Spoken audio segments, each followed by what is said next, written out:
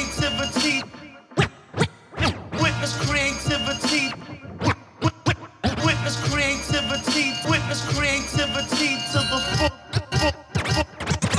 fullest.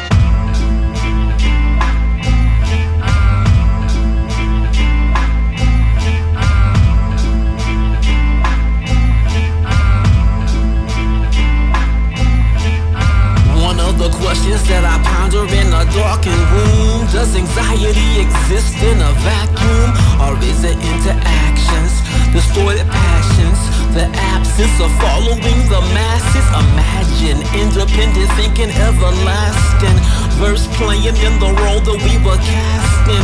And I've been blinded by the brilliance of a million feelings, simultaneously erupting both with hurt and healing. This is simple physics, life scientifics, mixed with statistics and the will to give it.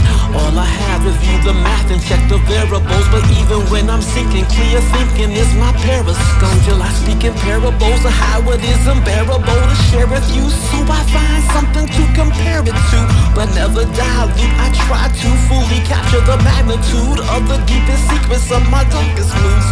So now I seek asylum from my own problems before I find myself living inside of one. What was I hiding from?